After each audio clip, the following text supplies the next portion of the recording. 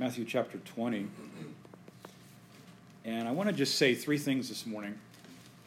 I want to say three things, 3 points, 3 layers. And the first thing is that we need personal redemption, a personal lamb. Personal redemption, and that's something that we need. The world needs personal redemption in a personal way, not in a global way, but in a personal way. Number 2, what does it mean that Jesus is our Passover lamb? What does that mean? What does that mean that Jesus is our Passover lamb, a personal lamb for us? And the third thing I want to close with today is what it means in real time that Jesus conquered our sin. How is it that we can live in victory over sin in a practical way? And so if we turn to Matthew chapter 20, as Jesus was going up to Jerusalem, he took the 12 disciples aside, and on the way he said to them, "See, we are going to Jerusalem." I like that. You know, without getting into preaching about the reading of the text here, isn't it interesting how we're along the way, we kind of don't know where we're going with God, and then Jesus kind of takes a break through the Holy Spirit and says, "See, this is what we're doing." Kind of really falling on. We don't know what's going on. We're not really even sure how to ask, but suddenly we see, Julian is playing the drums. It's great having Julian play the drums and George, right? George, playing the bass. Thank you so much. Jesus was going up to Jerusalem, and he took the 12 disciples aside on the way. He said to them, "See, we're going to Jerusalem, and the Son of Man will be delivered over to the chief priests and scribes, and they will condemn him to death and deliver him over to the Gentiles to be mocked and flogged and crucified, and he will be raised on the third day." First thing I want to say this morning is that we need a personal lamb. When we talk about a personal lamb, we first have to ask, why do we need one? If we look at Exodus chapter 12, verse 3, you don't need to turn there this morning, but we see a very interesting verse at a very interesting time in Israel's history, where God spoke to the Israelites that were in captivity in Egypt and said, "Let every man take a lamb for himself and his family." And when we think about this subject, we have to ask ourselves the question, why is there a need for a lamb? I think that without understanding this topic, we can't fully appreciate what Palm Sunday or what Passover meant. There is a problem in the world today, a problem of sin, and it's the most ignored problem in the world today. And it's a problem. I mean, it's something that is ignored. It's just ignored, you know, and it's unresolved by society. You know, socialism cannot resolve this problem of global sin. Politics, a political leader can't be the answer to the problem of sin. Education, you can't educate someone out of sin. Culture, and even religion. Religion is not able to deal with the problem of sin. And so this today stands as the most unresolved, it is the greatest problem in the world today. Why is it so great? Because sin glitters. It just looks amazing. It looks so great that it must be good and wise and enjoyable experience. Does that sound like something familiar to you? Genesis chapter 2, right? Here's Eve looking at the tree, and the serpent is speaking to her and saying, "This is beautiful looking, and it is something that will make you wise, and it'll give you a great experience." And this is what the message of sin is. Sin is a scam. It's just the biggest scam in the universe. Anyone that's ever lived in sin, and I think it's all of us in this room, because we're all fallible individuals, we've all failed. We walk away and we can say one thing: sin is a scam, isn't it? It's a scam. It's like eat this awesome apple, and then you're going to be so happy. But then there's no one to tell you about Monday. You know, Monday comes, and you just feel horrible. You feel like you've just been destroyed. Physically, you feel horrible, and you just feel like you've You've just been violated by the world system. And this is what sin does. Sin is deception. And this is why we needed a lamb. Sin glitters. Paul describes his dilemma with sin in Romans chapter 7. I love the honesty of Paul in Romans chapter 7. Here's a 5-star general. He's a guy that writes a good portion of the New Testament, and yet he is vulnerable enough to talk about his struggles in his life. This is not just a pastor, this is not just a teacher, Sunday school teacher. This is an apostle, a man of God talking about his struggle with sin. And I'm so glad. Romans chapter 7 is one of the most awesome chapters in the Bible. Why is sin so ugly? This is going to get better. I'm not going to stick on this topic. It's going to get better. It's going to get encouraging. If this is your first time here, don't feel like, oh, these guys always talk about sin. Sin is ugly because 3 reasons. Number 1, by definition, Romans 7, verse 13. The law was given that sin would be what? Made exceedingly sinful. Sin, the law was given in Galatians chapter 5 that no one could say, I am righteous by my own works. The law was given so that it would be a pointer, it would be a school teacher to us, to school us in the school of grace that we need a lamb, right? The law was given to us not to excel in our spirituality by, but the law was given that every mouth would be shut. Every mouth, every single mouth would be shut. And that all would understand very clearly by experience that we need a personal lamb. It's amazing like how this world is so based and how we can be so susceptible to the sway of sin. It's unbelievable how there is so much liberty in our lives to just live in this kind of unconscious or walk in this undefined way that just errs from God's way. I was in, 2 days ago, we were picking up a new computer, which is that shiny new object over there that Wes is having fun with. And I was there picking up, and I stopped to get gas afterwards. And thanks to all of you that give and made that possible. It's a huge blessing. And I was at a gas station filling my car up with gas. And like you, probably many times you walk in and you overhear conversations. Isn't it crazy what people talk about? It's unbelievable. I walked into a convenience store, and I think it was near where you all live. And I walked in, and there's this lady behind the cash register just saying, I had a problem in my life and children out of wedlock, and I just went through this situation, and I just learned so much out of it by experience that was a bad experience. And there's a guy on the other side, probably flirting with her, and just saying, and giving his opinion about that experience in her life. And then another woman chimes in and says, well, everybody's got to go through their own thing and kind of learn for themselves, and everybody's got to have their own wisdom. And I was just there paying for my stuff, and I was like, I can't even believe, like, human nature. We just define what is right and wrong by our own experience, don't we?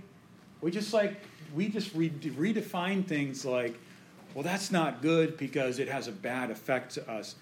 Or this is just human nature, and this is inside of all of us where it's so easy for human nature to redefine sin by our own law and make sin less sinful, right? Well, everybody does it. I mean, that's something that, it's everywhere. I mean, it's just like, how are you going to escape from that? And like we redefine as a human creation that has a beginning and an end, and in God's eternal perspective, it's like Shakespeare said, we're like a shadow that does its part in the play and then disappears and is no more, And we as human beings in this world, we redefine what's sin. And we just because of just the conviction and because we don't like when things get specific in our life, we jet. And we just redefine sin in our life. And we go to Facebook, or we go to social media, or we go to our buddy, or we call up our friends, or, go to the bar. And I don't go to the bar, but, go there. And that's where I get my counsel from my life situations. Because that's human nature. Human nature wants to redefine sin and make it something less than it really is. And it's so unbelievable how, and I can't, have you ever had one of those days where you're just in your mind complaining about everybody and everything? You're just complaining about this, you're complaining about that. I'm saying this because I do this sometimes. Complaining about this situation, you're complaining about that, you're complaining about this, and you just get into this negative kind of cycle. I don't feel like I'm picking on you, because if we're all, especially when you're an organizer or something. I'm not picking on you, Lori, or anybody here. It's like when you organize something, you're just like, or when you're not organizing, I don't know, if you're a parent, you're a human being. You're in this place where you're just going through your mind like, this is so horrible, these people, this and that. And we just, maybe we just so freely, we just open our mouth and we just slay 500 people by complaining about an organization. Just by, we feel sometimes that we can just gossip about unsaved people. Well, they're unsaved. We can gossip about them. God respects the unsaved as much as the saved. Do you know that? God loves every person. Maybe an unsaved person that doesn't know Jesus Christ as their personal Savior is not a person that lives with the righteousness of God in their life yet by faith. But you know something? Jesus didn't go around slamming the unsaved. We don't see Jesus slamming people. The only people we see Jesus slamming are the self-righteous Pharisees. We never see Jesus yelling at the disciples. You don't see Jesus just opening it up and just tearing them down limb by limb. Because Jesus understood the disciples were walking in grace and did not have a righteousness of their own. Well, let's just move on. The third reason why sin is just so ugly is because and this is so important, and this is going to be a unique, I think, maybe some of us have not thought of this, but it's antagonistic to our own interest, contrasts with the harmony of nature. And I like how I think Spurgeon put it, sin is mutiny to our own welfare. In other words, in Ezekiel 18, verse 20, I like this verse, it says, the soul that sins dies. Wow, big news, right? That's like really, wow, like as if we didn't know that. The soul that sin dies. And I think I'm talking to all of us in this room because we are all creatures that are fallible. God understands our nature, that we've been made from the dust.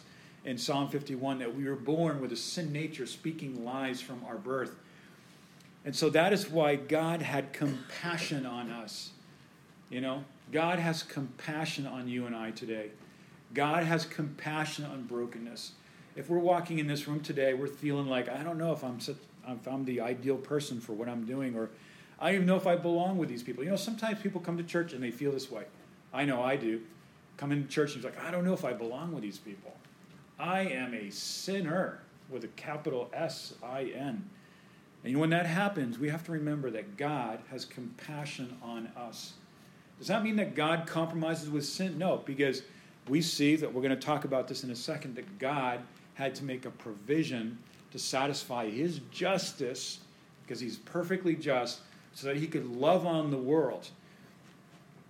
So we needed a personal lamb. And this is what Exodus chapter 12. I'm going to go back to the text in a moment. This is what Exodus chapter 12 is saying. When Israel is in the bondage of Egypt, and they are on plague number 9, going on plague number 10, and God says to Israel, take to them every man a lamb according to the house of their father, a lamb for a house. Beautiful words, isn't it? A lamb for a house. This is our Palm Sunday verse.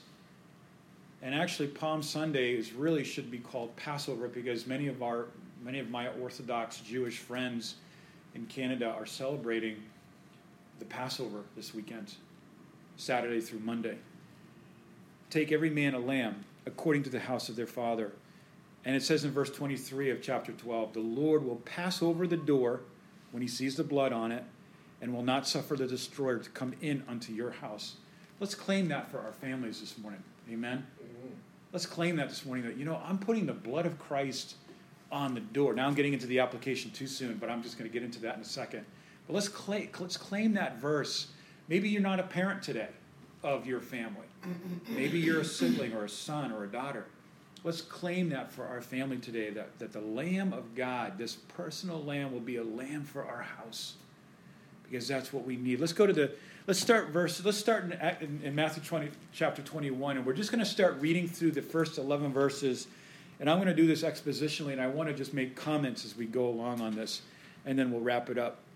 Matthew chapter 21, verses 1 through 11. Let's start with verse 1. Now, when they drew near to Jerusalem and came to Bethphage, to the Mount of Olives, and I had a map for this, and I didn't get here in time to put it up, but I'll have it for you next week. Jesus is moving across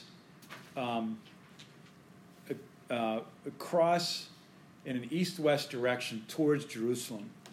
And as he approaches, he has Mount of Olives on the left, and he's standing on this elevated place.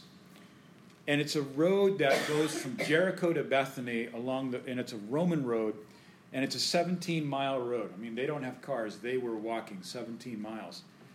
And they climbed about 3,000 feet in elevation. So imagine this as they're going from the road to Jericho on a Roman road down to Bethany. Bethany is like the home base for Jesus. That's where he's sleeping every night during the Passion Week. He's in Jerusalem. He's ministering. Then he leaves Jerusalem, outside of Jerusalem, goes across the Kidron Valley, and he's parked there in Bethany, where he's camping out with his disciples, Mary and Martha and Lazarus. And now he's coming towards Jerusalem. This is this last week, the beginning of the last week, the last 7 days of his life. Remember, the Jewish calendar is different, the way they calculate days, so don't get hung up by evenings and afternoons and mornings. When you're reading this, if you're reading it on your own. But they are now, Jesus is about 3,000 feet elevated, and he can see the whole town, the whole city of Jerusalem. And as he's there in verse 2, Jesus sent his 2 disciples, saying to them, "Go into the village in front of you, and immediately you will find a donkey tied." I love how Jesus knows exactly what's going on, you know? God has a plan, doesn't he? Jesus is in control. "And immediately you will find a donkey tied and a colt with her." Okay? A mother and a colt with her, "Untie them and bring them to me. If anyone says anything to you, you shall say, 'The Lord needs them,' and he will send them at once." This is amazing because this is the only record of 2 things that are happening here in this verse. The 2 things that are happening for the first time in Jesus' life. This is the only record of Jesus riding an animal. He's preparing to recreate the return of King David to Jerusalem in peace and in humility in 2 Samuel 19 and chapter 20. This is also a similar scene to when Solomon comes into Jerusalem when he is to be throned as king in 1 Kings chapter 1, verse 38. Also, King Jehu, is coming in to Jerusalem.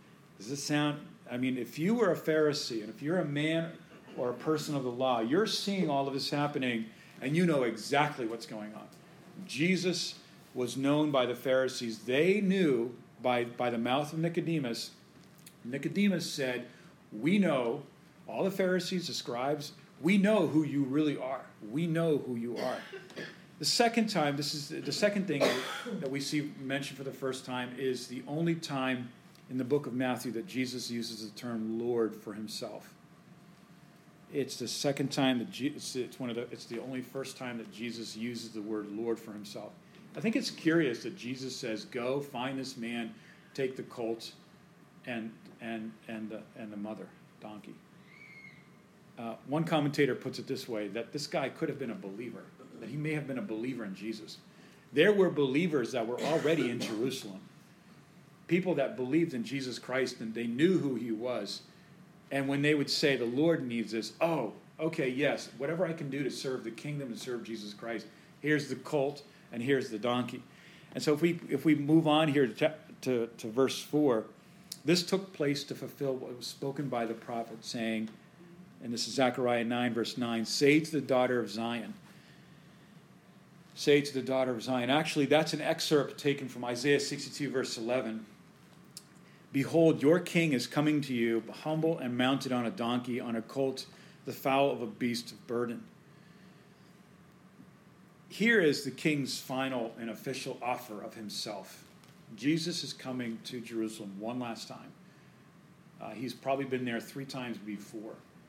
And he is just offering himself to Jerusalem, to the whole nation of Israel, that he is their Messiah and king. And in verse 6, the disciples went and did as Jesus had directed them. They brought the donkey and the colt and put on them their cloaks, and he sat on them.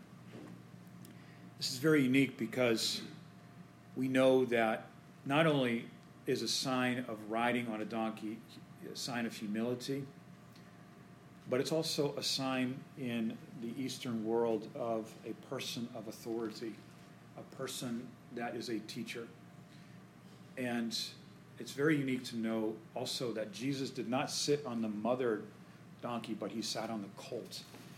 And we were at the rodeo recently, and when you sit on a colt that hasn't been broken in, it could be a rough ride. But Jesus just gets right on this colt. And that's amazing because I think it just shows a picture of Jesus' mastery of the nature of nature, and that this colt accepted him without bucking him off. Really unique. Warriors ride on horses. Jesus rides on a donkey. Jesus will come back on a horse in Revelations 19, verse 11. But he is coming now as a servant. This is a picture of Jesus' humility. God's not marching into Jerusalem commanding everyone to bow down to him. Jesus is coming in as a servant, as a showing grace to Israel. Isn't this amazing? God doesn't march into our life and just start throwing around orders. This is not the Jesus that we see. God comes in seated in humility, and he comes in, and this is like a very, very tense moment. This is like the Passover week in Jerusalem.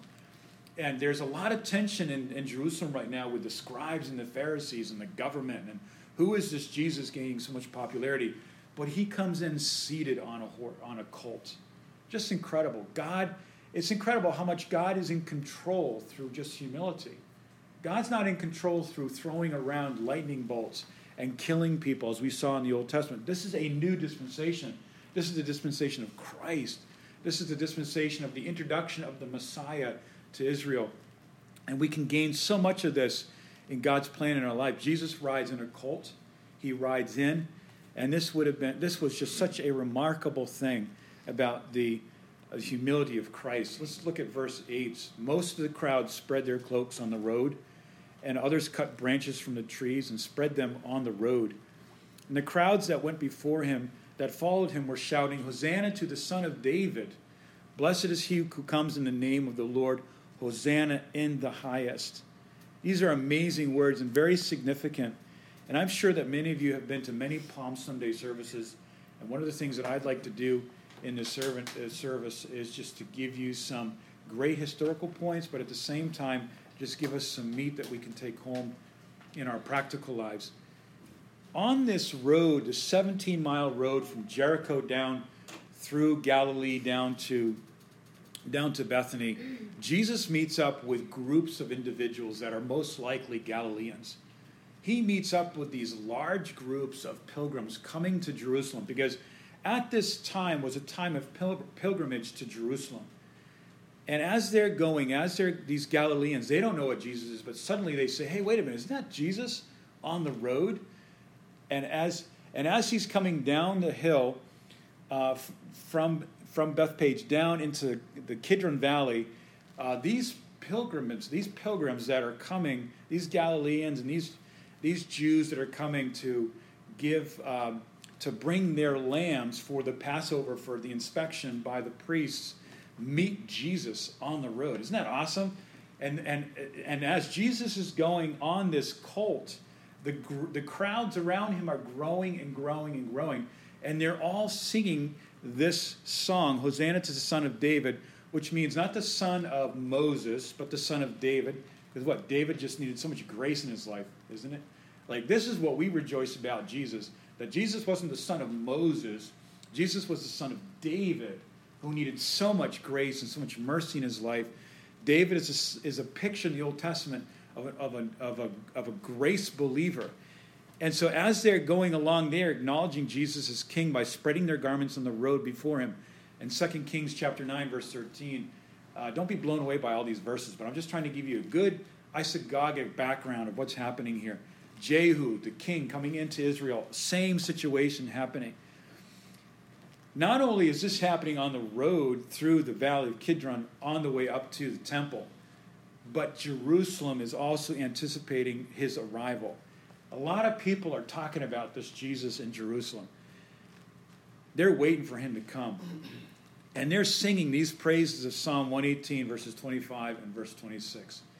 Hosanna, the Son of David. See, these Jews from young childhood were educated that when the Messiah comes, this is the song that we're going to be singing. And so they're all singing this song. And as they're walking in, there was no doubt that Jerusalem understood that this was their Messiah coming into Jerusalem. Verse 10, and they entered into Jerusalem. The whole city was stirred up, saying, who is this? Now, where does Jesus enter? I like maps. I like to look at, I'm pretty technical. I like the way to see how things work. And so I pulled out a map, and Jesus is coming across that Valley of Kidron. Valley of Kidron would soon be filled with the blood of all the Passover lambs. It would be full to the overflowing, but he passes over it. He ascends up to the Temple Mount, and then he comes into the Sheep Gate, which is the east gate of the city. He comes in the Sheep Gate, which is just a little bit north of the temple, where everyone is bringing their lambs for the priest's approval for their Passover lambs for their home. Jesus comes in this gate.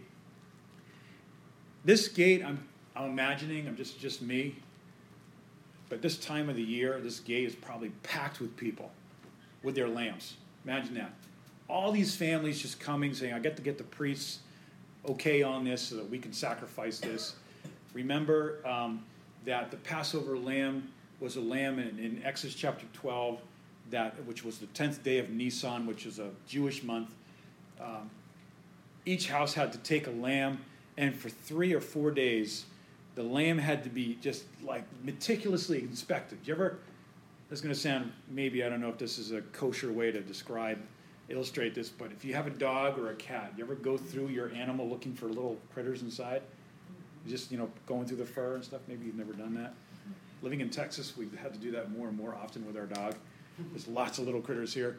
Going through, and this family got to know the lamb in such a personal way. Every inch of that lamb was inspected and known and understood and appreciated. And little lambs, kids love little lambs, don't they? They just became like such an attachment to the family these 3 days. And on the fourth day, with the approval of the priest, this lamb would be delivered over to be sacrificed for the family, for the house. And so we are at the gate here. Jesus is marching in through the gate. All these people are laying down their coats, their palms, their tree branches. They are singing this song in Psalm 118. There's a big ruckus. It sounds like a parade is coming into town to the sheep gate. And everyone's standing there with their little lambs. While these families are standing there, they're watching Jesus come in on a colt. This is an amazing picture. And what is happening here? This is an amazing, amazing thing. At this moment, Israel is about ready to reject their Messiah. They are at this moment where in the next 2 chapters, we see that the Passover lamb, our Passover lamb, Jesus Christ, marching through that sheep gate, which is such the right gate for him to come in. He is the Passover lamb. He is coming in, and for the next several days, the priests, the scribes, the people, everyone in Jerusalem are going to meticulously try Jesus in every way. They're going to inspect him. They're going to criticize him. They're going to ask every question under the book. The law is going to do it. Society is going to do it. Education is going to do it. Politics are going to do it. Jesus is going to be examined in every single way, and he's going to be proven that he is a worthy lamb to be sacrificed. And this is 1 Corinthians chapter 5, verse 7, that Christ is our Passover lamb. We are not Jews today. Maybe some of us have Jewish blood. I don't know. But we are probably Gentiles. But Jesus is our Passover lamb. John repeatedly says through the next few chapters, and also in his gospel, that the Jewish leaders wanted to eliminate Jesus before the Passover meal began. This Passover meal began at 3 o'clock in the afternoon on the 14th day. So the 10th day is when they got the Passover lamb. The 14th day was when they would start eating the lamb. So sometime earlier in the day, on the 14th of Nisan, the lamb would be slaughtered. He would be slaughtered, and then he would be eaten. I just think that's such an amazing thing that the lamb would be eaten. This just tells me that God doesn't want us to only to worship and appreciate Jesus, but he wants us in John chapter 6 to eat his flesh and to drink his blood, which means an intimate participation in the life of Christ. And this is what we're all about here. This is the kind of church that we want to see happen here. It's not a church, another church that is going to be awesome in every way, like with just a great, presentation, which is so awesome. I love it. But that we would also individually, in our individual life, every day, that we would just eat the lamb. That we would just eat the lamb. That we would just drink his blood. What does that mean? We just do this. We just had communion last week. And Michael just told us this last week. It means that when we drink his blood, which sounds terrible, but what it really means is that we are drinking the covenant that God has made with us through the blood, that all of our sins have been forgiven, and that his body, which was broken for us, is our bread in Matthew chapter 4, verse 4. It's our bread, and that's our butter. These leaders understood exactly what was happening, and now they wanted Jesus dead before the meal began. This is incredible because the chief priests in the temple were actually hastening and actually implementing the incredible plan of God. What men and what this world means for evil, what people mean for evil in your life, is always going to be converted to something awesome in your life. It's going to be something that you're going to be like, wow, I would have never imagined that this came out so great. You know? It's hard to go through now, and it's not something that we appreciate, but it's something that God is in full control of in our life, and we can just sit on that colt and just relax and just enjoy the ride. We can just ride with Jesus into the amazing scene where he is just doing something awesome. Jesus is our Passover. And then lastly, the third point I want to make today before we close is that Jesus conquered our sin. This is just the greatest message right here. This is the message of the New Testament. That Jesus conquered our sin and he rose from the dead. This is incredible. And I can't wait till next Sunday to preach this message about our victory through the resurrection of Jesus Christ. Jesus conquered our sin. You know, Romans chapter 4, verse 25, it says, he was delivered up for our trespasses. What are trespasses? That's kind of an old King James word, trespass. It sounds like something that do not trespass, like a sign that you see on private property. Well, that's what it means. It means that I'm going into areas in my life that I am not supposed to be going into. And this is usually referring to our mental state. Trespassing is something that we can do in our minds when we cross into those places in our mind that are just so destructive. In verse 25 of Romans 4, he was raised for our justification. Let me just finish with this. Our redemption. I want to bring this into like a very practical application for us this morning. The sweet clarity of surrender to the cross. We got to remember in our life that our walk with Christ is not a struggle with sin, but it's just a surrender to God. Let's just get that so clear in our minds that a victorious life with God is not me battling sin and winning or losing. That's not the good fight of faith. When we talk about the good fight of faith, it's not you and I beating up sin and sin beating us up. It's because Jesus has already done that. Sometimes I think as Christians, we are trying to do what Jesus did on the cross 2,000 years ago by fighting sin. Yes, it's a good fight of faith, but it's not me fighting sin. It's me surrendering to that Savior that conquered sin.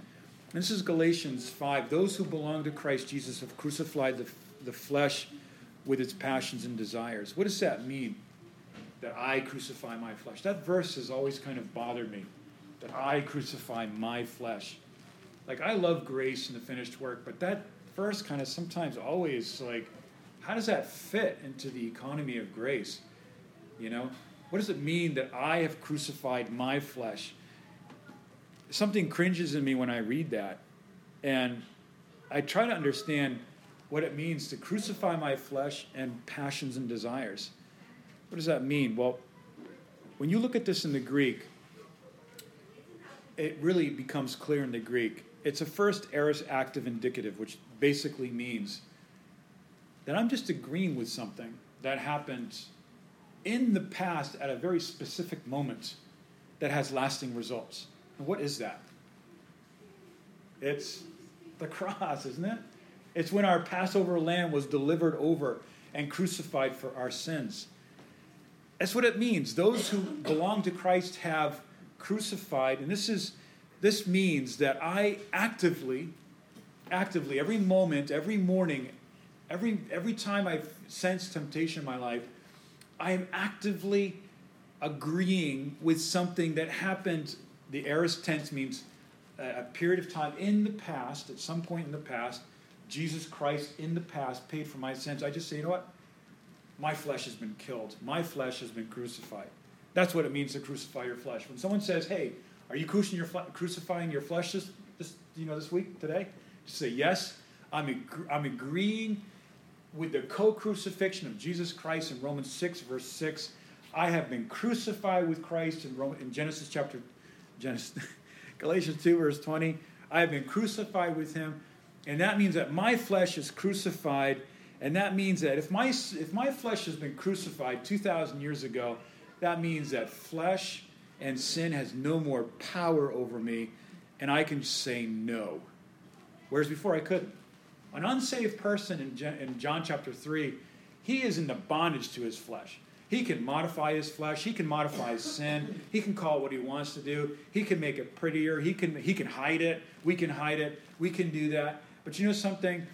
Crucifixion means that 2,000 years ago, Jesus died on the cross, and I believe in his deity was able to go through every name that was going to receive him as his Savior into their life and say, I'm doing this for Johnny, I'm doing this for Steve, I'm doing this for Wes, I'm doing this for Chris, I'm doing this for everybody, I'm doing this for this person. And I think that Jesus, and this is just my imagination, I don't have any way of theologically proving it, but I think Jesus went through every name of his sheepfold, and he said, and this is the time they're going to do it, this is when they're going to say yes to me, and this is going to be the season, this is going to be the situation, and this is going to be the location geographically. Jesus died for us, and we died with him. And our flesh at that moment has been broken. The domination of flesh has been broken. Jesus has crucified our flesh, Galatians 2, verse 20. So what's the problem? What are we facing? What happens with us during the week, like tomorrow? Tomorrow's going to come, and all of us going to be faced with, even the preacher, more so. I have to face it double time more than you do because I'm the guy preaching it, right? Teachers have double accountability, right? So I got to face it more than anybody. And we're going to get faced with stuff, and we're going to hear ghostly voices of the past come back to our mind, and they're going to haunt us. I know a story of a person, and I think I've told this story before, but her dad was an alcoholic. And as she was growing up, her dad would say, you're going to be nothing. You're not going to be a great wife. You're going to be horrible. You fail in everything. This was just one mean dad. And this dad just every time would interact with his little daughter would just reinforce failure and just these horrible things that were just so anti the nature of what the God had created that daughter to be. And he was this hopeless alcoholic, and he died on a hospital bed from cirrhosis of the liver. This man, I was there. This man died just a very, very hard death. And yet, this was decades ago. And you know something? This woman, even in the absence of her father, could still hear these voices. You're nothing. You're not going to be anything. You're not going to be a good wife. You're not a good cook. You're not going to be a good mother. And on and on and on. And even though this person was dead in her life, her father was dead, the voices continued. The voices continue. And that's what we are dealing with today. The voices of a dead flesh. We are the ghostly flesh. We don't believe in ghosts. I mean, whatever. But the flesh has been crucified, yet it speaks from the grave. And it's in there. It's like rattling around in our brains sometimes, Things that people have said to you that have hurt you, that have gone deep and wounded and destroyed. And that happens to every person on the planet. By the age of 40, statistics show that the average person has been wounded in some very deep way. And that's life, whether it happens in the church or not in the church. It's going to happen to us, whether we fail or someone else fails. And that sin is upon us, and that happens to us. But those are ghostly voices that have been crucified 2,000 years ago. How do we deal with that? This is how we deal with it. We just cast it down, and we say, no. No way, that's not true. Because, and we fill those voices with a new voice in our life, and that's the voice of our shepherd. That's the voice of the Lamb, the voice of the finished work saying, it's all been forgiven for that person too. You got to forgive that person. And until we forgive certain people in our life for those atrocities in our life, those voices are going to continue in our mind. And you know something? Those voices are dead because Jesus' blood was shed. And I want to finish with this. We cast those voices down. Those are voices of a stranger. We just say, you know what? I'm going to listen to a new voice in my life. And that's the voice in the garden. That's Genesis chapter 3. Adam, where are you? When you and I are struggling, when you and I are having a hard time, when you and I are facing unsurmountable odds, when we are under pressure, and when we are just failing ourselves, Jesus does not want us to be beating ourselves up. Jesus wants us to begin to remember the words of Christ, that you are a virgin, O Israel, thou virgin. What a paradox. I'm going to talk about this next week. That we are clean, that we are forgiven, that we are not living under our sin anymore, that the motions of sin, which is the emotions of sin in the book of Colossians, can be removed, that we no longer need to live under that domination of those negative cycles that we've created in our minds, but we begin to confess truth. Jesus, when he dealt with demons, he was never yelling at them. He just quoted verses. Come out of him. That's what he just said. Come out. What is your name? He said he knew the legion's name was Legion because he knew everything. He just wanted his disciples to understand that he knew what was going on. It's the Word of God. It's the Word of God. It's the Word that has given us victory. And I want to close with this, that it's not a struggle. It's not me fighting sin. It's not me fighting people, flesh and blood. But it's just surrender to the cross and just say, God, I can't fight this fight. I can't fight this battle. I can't fight it, ever do that. Sometimes we get passive-aggressive. We say, okay, whatever. That's passive-aggressive, and that's not faith. We're just going to say, I'm going to surrender to the cross, and I'm going to let God work things out. I'm going to trust him, and I'm going to let the cross work. Because when we do that, the Holy Spirit takes over, and that's verse 25 of Galatians chapter 4 and Galatians chapter 5. If we live by the Spirit, let us keep in step with the Spirit. Just walk in the Spirit. Just get filled with the Spirit. Say, dear Holy Spirit, fill me, quicken me in Romans 8:11. Quicken my mind in Romans 12, verse 1 and 2. And I'm not going to be conformed to this world of negativity and sin management and pain management. The word management is not in the kingdom of God. It is just conquered. All of that's conquered. And so I don't know how many other ways I can put it this morning, but I just want to say that we can live in victory over sin and not have to redefine it, not to have to minimize it. Can I add one little Yeah. thing? Because you're mentioning sin a lot, Mm-hmm. and sin is simply the separation from God when we do our own thing, whatever it may be. Right.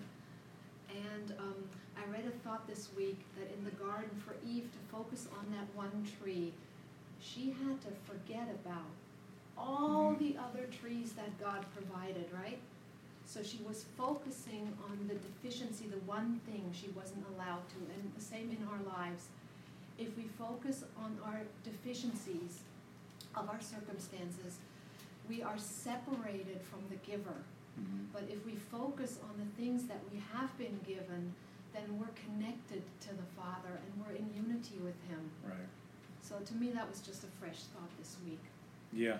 And what happens is that like the devil's always saying you can't do this, and he just gets us into tunnel vision, focusing on this one thing that we can't do, and we're forgetting the 9 million other things that are just there in the garden for us to enjoy. And sin is defined in Romans chapter 14 for the New Testament believer as anything that's not of faith. Anytime I'm not functioning in faith in my life, I'm just already erring. So, okay. So let's just close here with a word of prayer. And I just really love you guys. This is just such a great group of people. I just love hanging out with you. And just know that God has so much for us in the future.